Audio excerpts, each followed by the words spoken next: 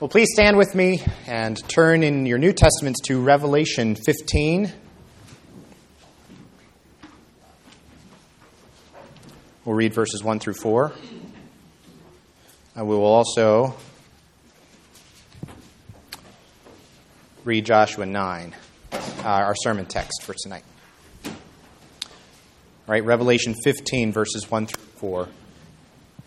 Let's pray once again as we turn to God's Word. Our Father in heaven, we thank you that you have spoken and not been silent. You have revealed yourself clearly to us in the Scriptures, and we pray that you would give us wisdom and insight and faith to receive what you're about to proclaim among us in your Word. And we ask this in Jesus' name. Amen. All right, Revelation 15, 1 through 4. Then I saw another sign in heaven, great and amazing. 7 angels with 7 plagues, which are the last, for with them the wrath of God is finished. And I saw what appeared to be a sea of glass mingled with fire, and also those who had conquered the beast and its image and the number of its name, standing beside the sea of glass with harps of God in their hands. And they sing the song of Moses, the servant of God, and the song of the Lamb, saying, Great and amazing are your deeds, O Lord God the Almighty. Just and true are your ways, O King of the nations. Who will not fear, O Lord, and glorify your name? For you alone are holy. All nations will come and worship you, for your righteous acts have been revealed. Amen. We're now going to turn to Joshua 9, see one example from the Old Testament of the nations coming in fear and glorifying the name of the Lord, the one true God. Joshua chapter 9. As soon as all the kings who were beyond the Jordan in the hill country and in the lowland, all along the coast of the Great Sea toward Lebanon, the Hittites, the Amorites, the Canaanites, the Perizzites, the Hivites, and the Jebusites heard of this, they gathered together as one to fight against Joshua and Israel. But when the inhabitants of Gibeon heard what Joshua had done to Jericho and to Ai, they on their part acted with cunning and went and made ready provisions and took worn-out sacks for their donkeys and wineskins, worn out and torn and mended, with worn-out patched sandals on their feet and worn-out clothes. And all their provisions were dry and crumbly. And they went to Joshua in the camp at Gilgal and said to him and to the men of Israel, We have come from a distant country, so now make a covenant with us. But the men of Israel said to the Hivites, Perhaps you live among us. Then how can we make a covenant with you? They said to Joshua, We are your servants. And Joshua said to them, Who are you and where do you come from? And they said to him, From a very distant country your servants have come, because of the name of the Lord your God. For we have heard a report of him and all that he did in Egypt, and all that he did to the 2 kings of the Amorites who were beyond the Jordan, to Sihon the king of Heshbon, and to Og king of Bashan, who lived in Ashtaroth. So our elders and all the inhabitants of our country said to us, Take provisions in your hand for the journey, and go to meet them, and say to them, We are your servants. Come now, make a covenant with us. Here is our bread. It was still warm when we took it from our houses as our food for the journey on the day we set out to come to you, but now, behold, it is dry and crumbly. These wineskins were new when we filled them, and behold, they've burst. And these garments and sandals of ours are worn out from the very long journey. So the men took some of their provisions, but did not ask counsel from the Lord. And Joshua made peace with them and made a covenant with them to let them live. And the leaders of the congregation swore to them. At the end of 3 days after they had made a covenant with them, they heard that they were their neighbors and that they lived among them. And the people of Israel set out and reached their cities on the 3rd day. Now their cities were Gibeon, Kephirah, Beeroth, and Kiriath Jearim. But the people of Israel did not attack them because the leaders of the congregation had sworn to them by the Lord, the God of Israel. Then all the congregation murmured against the leaders, but all the leaders said to all the congregation, We have sworn to them by the Lord, the God of Israel, and now we may not touch them, This we will do to them. Let them live, lest wrath be upon us, because of the oath that we swore to them. And the leader said to them, let them live. So they became cutters of wood and drawers of water for all the congregation, just as the leaders had said of them. Joshua summoned them, and he said to them, why did you deceive us, saying, we are very far from you, when you dwell among us? Now therefore you are cursed, and some of you shall never be anything but servants, cutters of wood and drawers of water for the house of my God. They answered Joshua, because it was told to your servants for a certainty that the Lord your God had commanded his servant Moses to give you all the land and to destroy all the inhabitants of the land from before you, so we feared greatly for our lives because of you and did this thing. And now behold, we are in your hand. Whatever seems good and right in your sight to do to us, do it. So we did this to them and delivered them out of the hand of the people of Israel, and they did not kill them. But Joshua made them that day cutters of wood and drawers of water for the congregation and for the altar of the Lord to this day in the place that he should choose. Amen. You can be seated.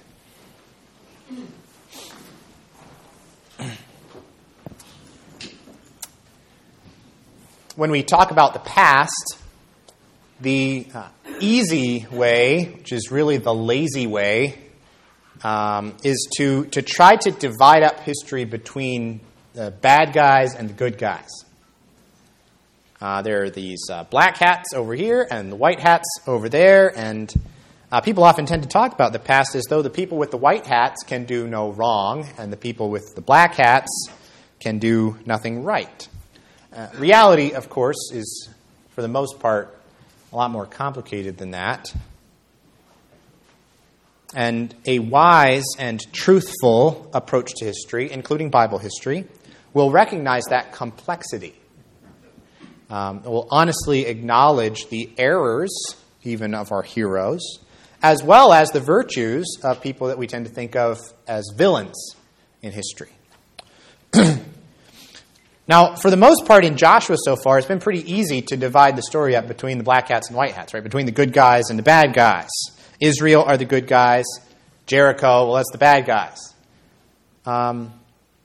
Although, then you think about it again, well, it's actually not quite that simple. Because in Jericho, you have Rahab, the prostitute, who turns out to be a woman of very profound faith. And then on the other hand, you have Achan, who's an Israelite, part of this army of the Lord, and he gets grouped in with the Canaanites, and he's destroyed because he rebels against God. Here in chapter 9, that complexity that we've already gotten some hints of really thickens up in the story of the Gibeonites. Israel in this chapter really drops the ball. Not so much by rebelling against God outright, but there is a serious lapse of diligence and wisdom with some very serious consequences. But on the other hand, the black hats in this chapter, the Gibeonites, the Canaanite people, it's these lying Gibeonite con artists who end up giving the clearest testimony in this chapter to the sovereign power of God. It is they who end up experiencing, in verse 26, deliverance by the hand of Joshua. It's not what you'd expect. I'll give you an outline for tonight, and then we'll look at all this a little bit more closely. So number 1 is going to be false pretenses. It's verses 1 to 15. Number 2 is going to be a dire dilemma, verses 16 to 21. And number 3 is going to be curse and blessing, verses 22 to 27. So false pretenses, a dire dilemma, and then curse and blessing. All right, so verses 1 through 3 to begin with. These verses show us two contrasting responses to Israel's early victories in Canaan. So if a foreign army is invading your territory, you have to decide.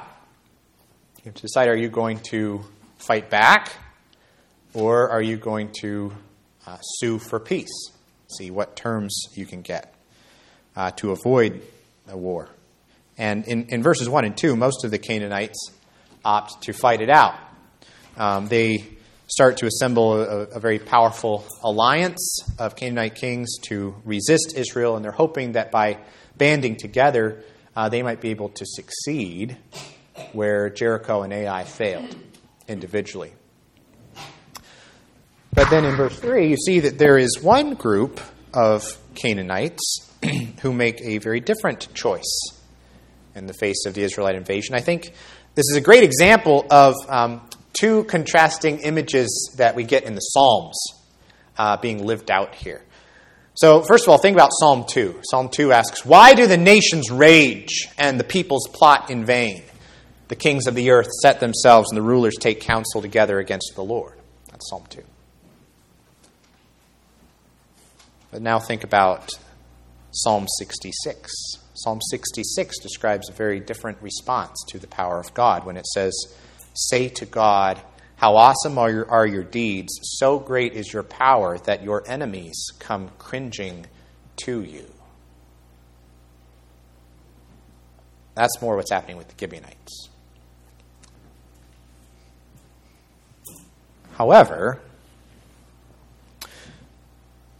the Gibeonites' fear of Israel and Israel's God does not lead them here to an unconditional surrender. That's not what they're doing.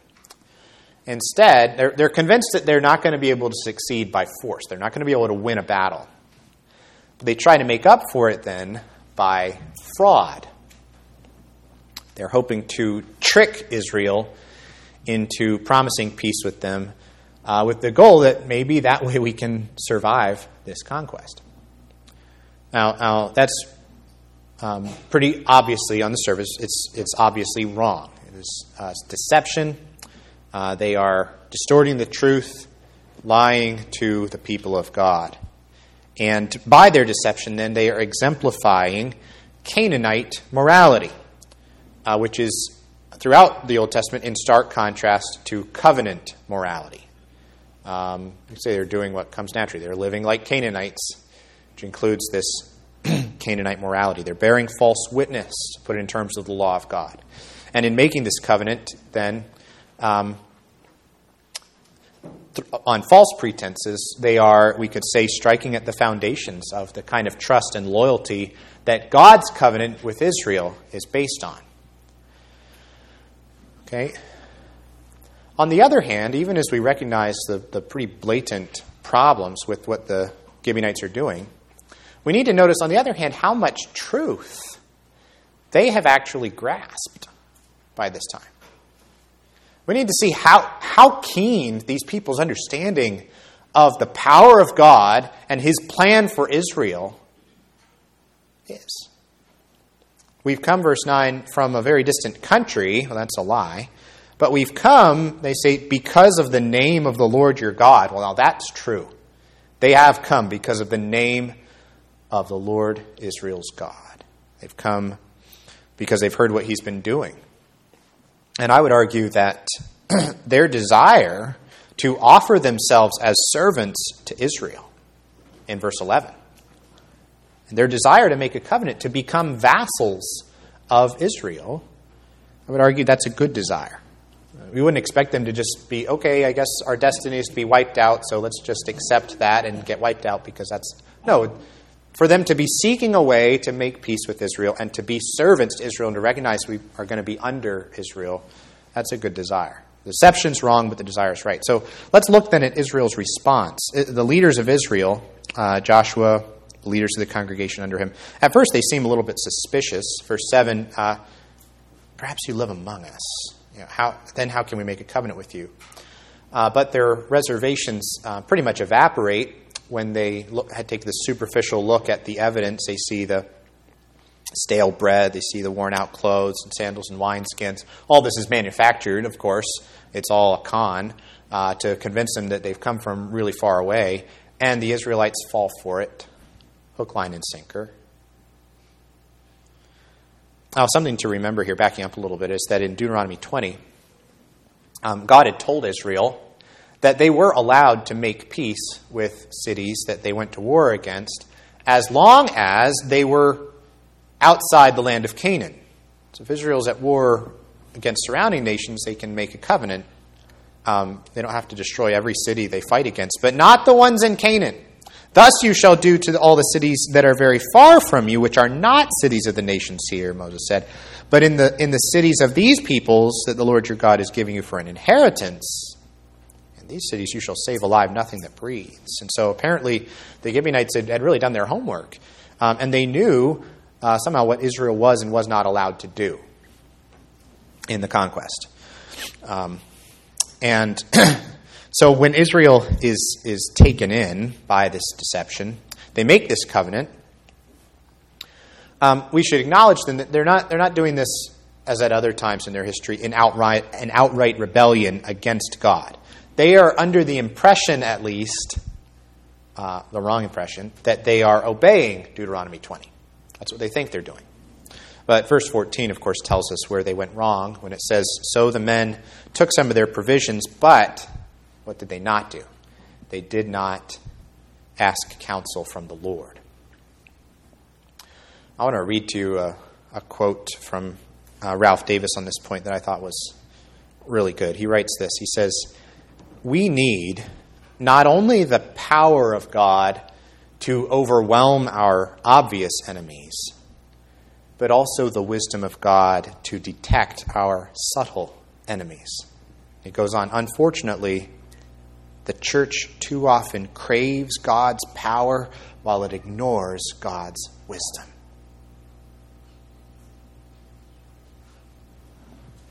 Oh, what peace we often forfeit. Oh, what needless pain we bear. All because we will not carry everything to God in prayer, like the hymn says, right? Needless pain because we're not using the resources of wisdom that God's provided to us. I love 2 Corinthians 2, verse 11, where Paul speaks of not being outwitted by Satan.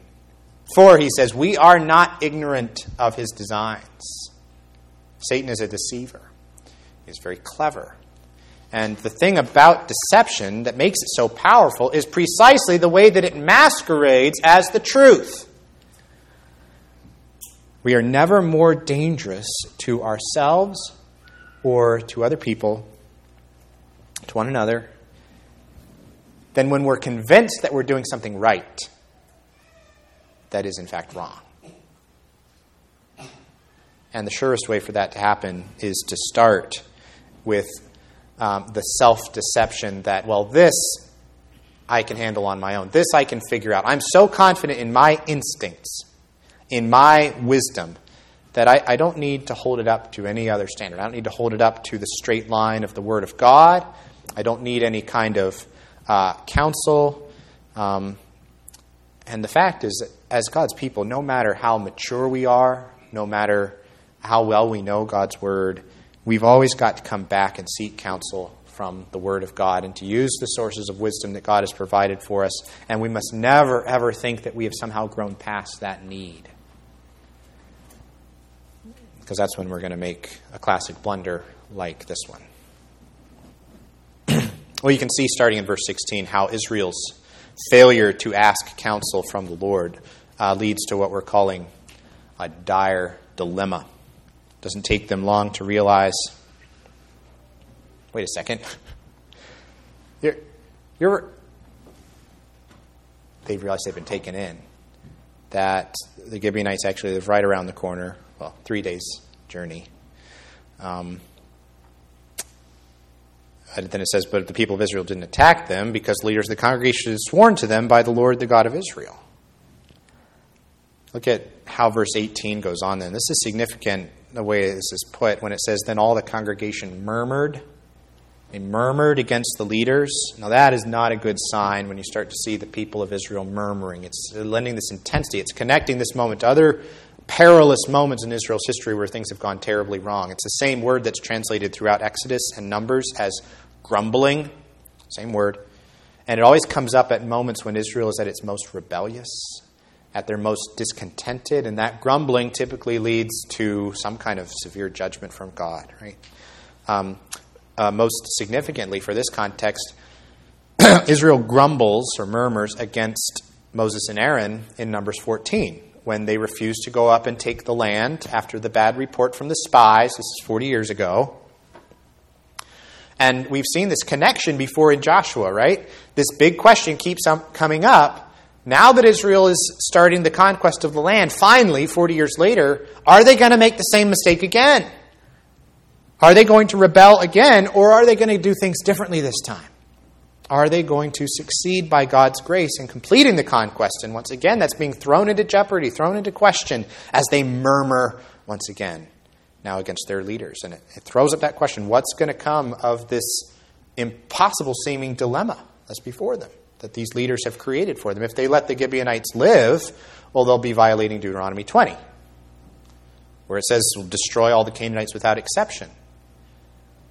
But if they do that, well, they'll be breaking the covenant that they just made in the name of the Lord, which is a sacred oath that they've taken.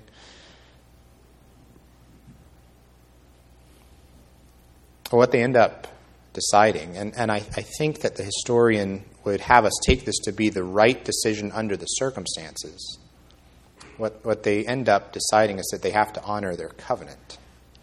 And they realize now that they ought not to have made it, but now that they have made it, that covenant is binding. Maybe a good analogy, if that's hard to kind of make sense of, why couldn't they just break the promise, especially since it was made under false pretenses? Maybe a good analogy for this is when Paul says in the New Testament that we're not supposed to be unequally yoked with unbelievers, right? And so a Christian shouldn't marry a non-Christian. It's being unequally yoked.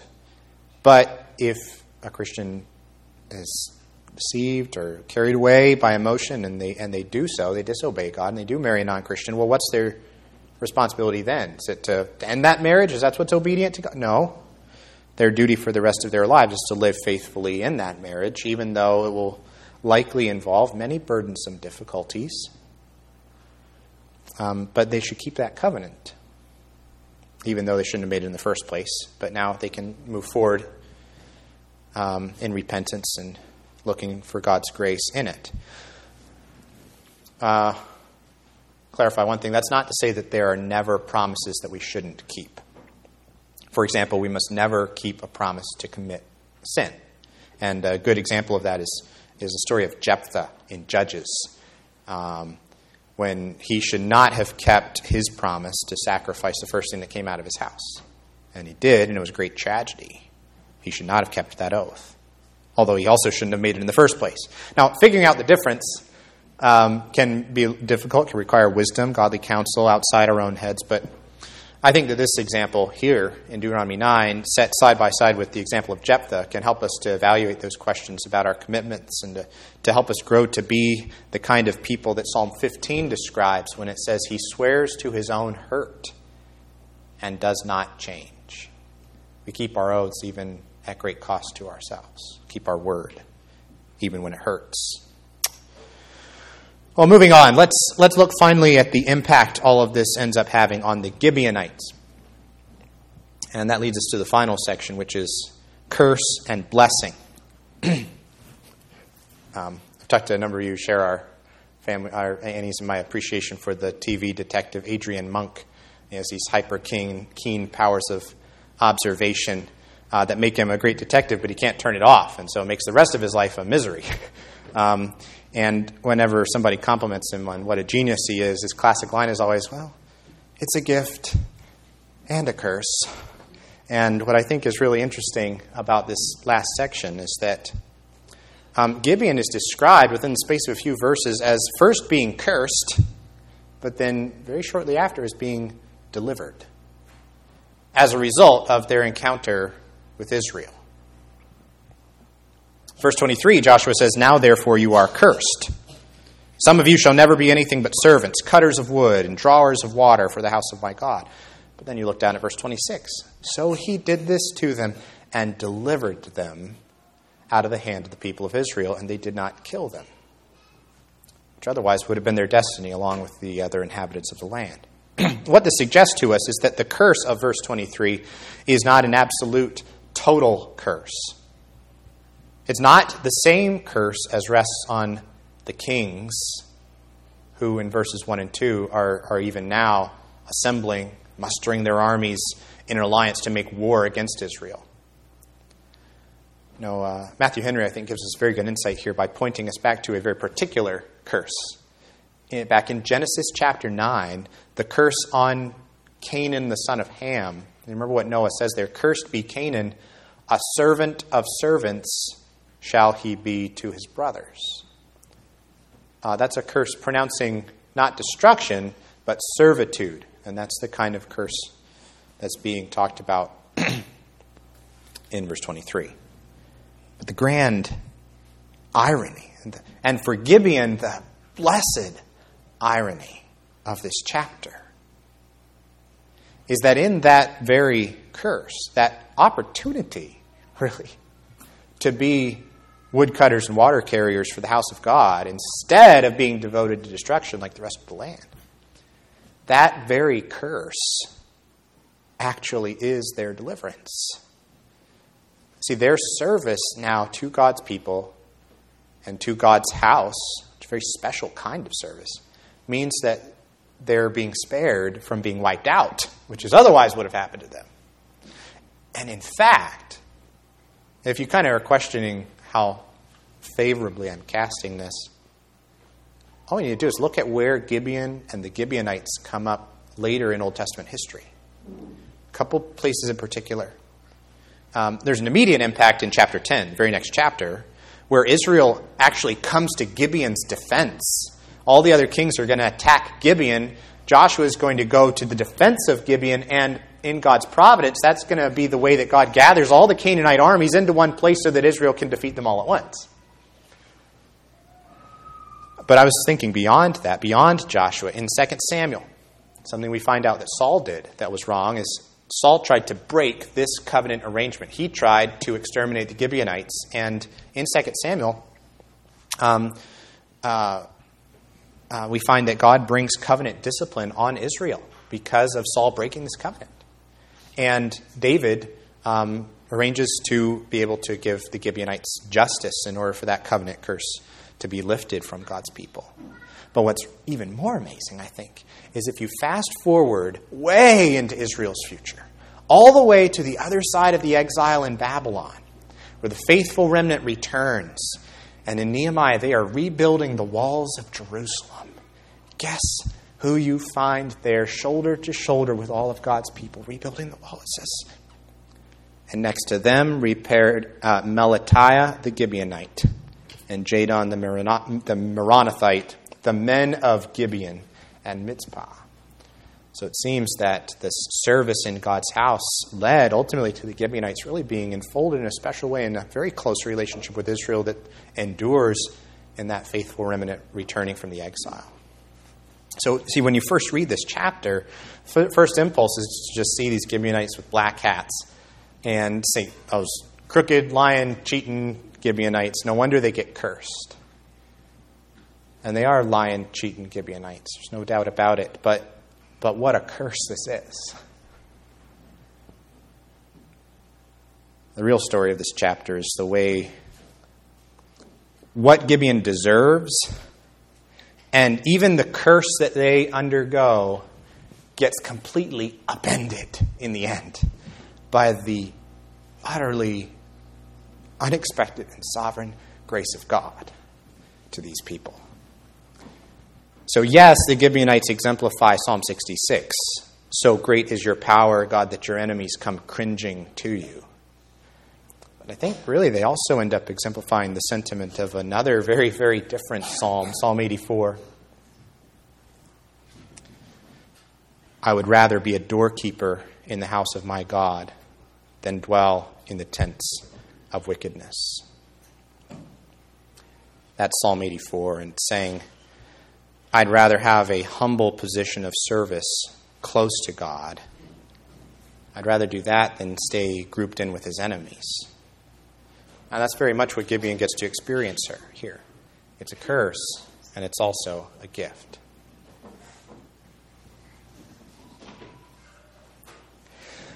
When the Lord Jesus was born, the Lord Jesus was entering into a world under the curse, right? The curse that we all deserve, the curse that we all share. Well, Jesus didn't deserve it, right? But he did share it.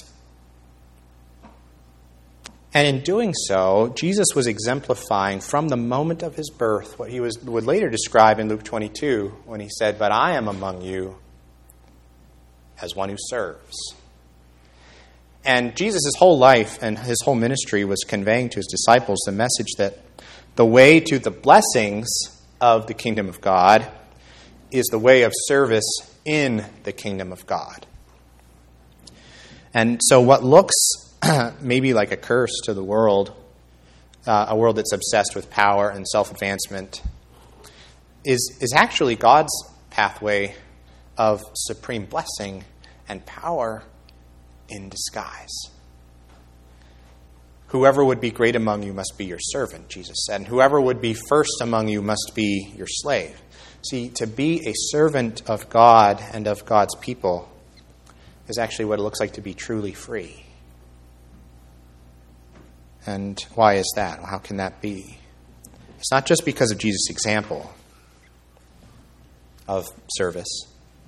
It's because of the content of what Jesus was actually doing as a servant, what he was doing for us as he served by giving his life for us.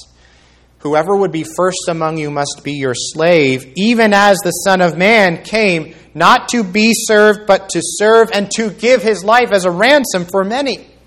That is, to take the ultimate curse, the curse of distraction, like fell on the rest of Canaan, to take that curse on himself so that we could experience service in God's kingdom as a gift, as a blessing, and like the Gibeonites, as a deliverance. Jesus took the curse so that we could have the blessing. And he came to make his blessing flow far as the curse is found.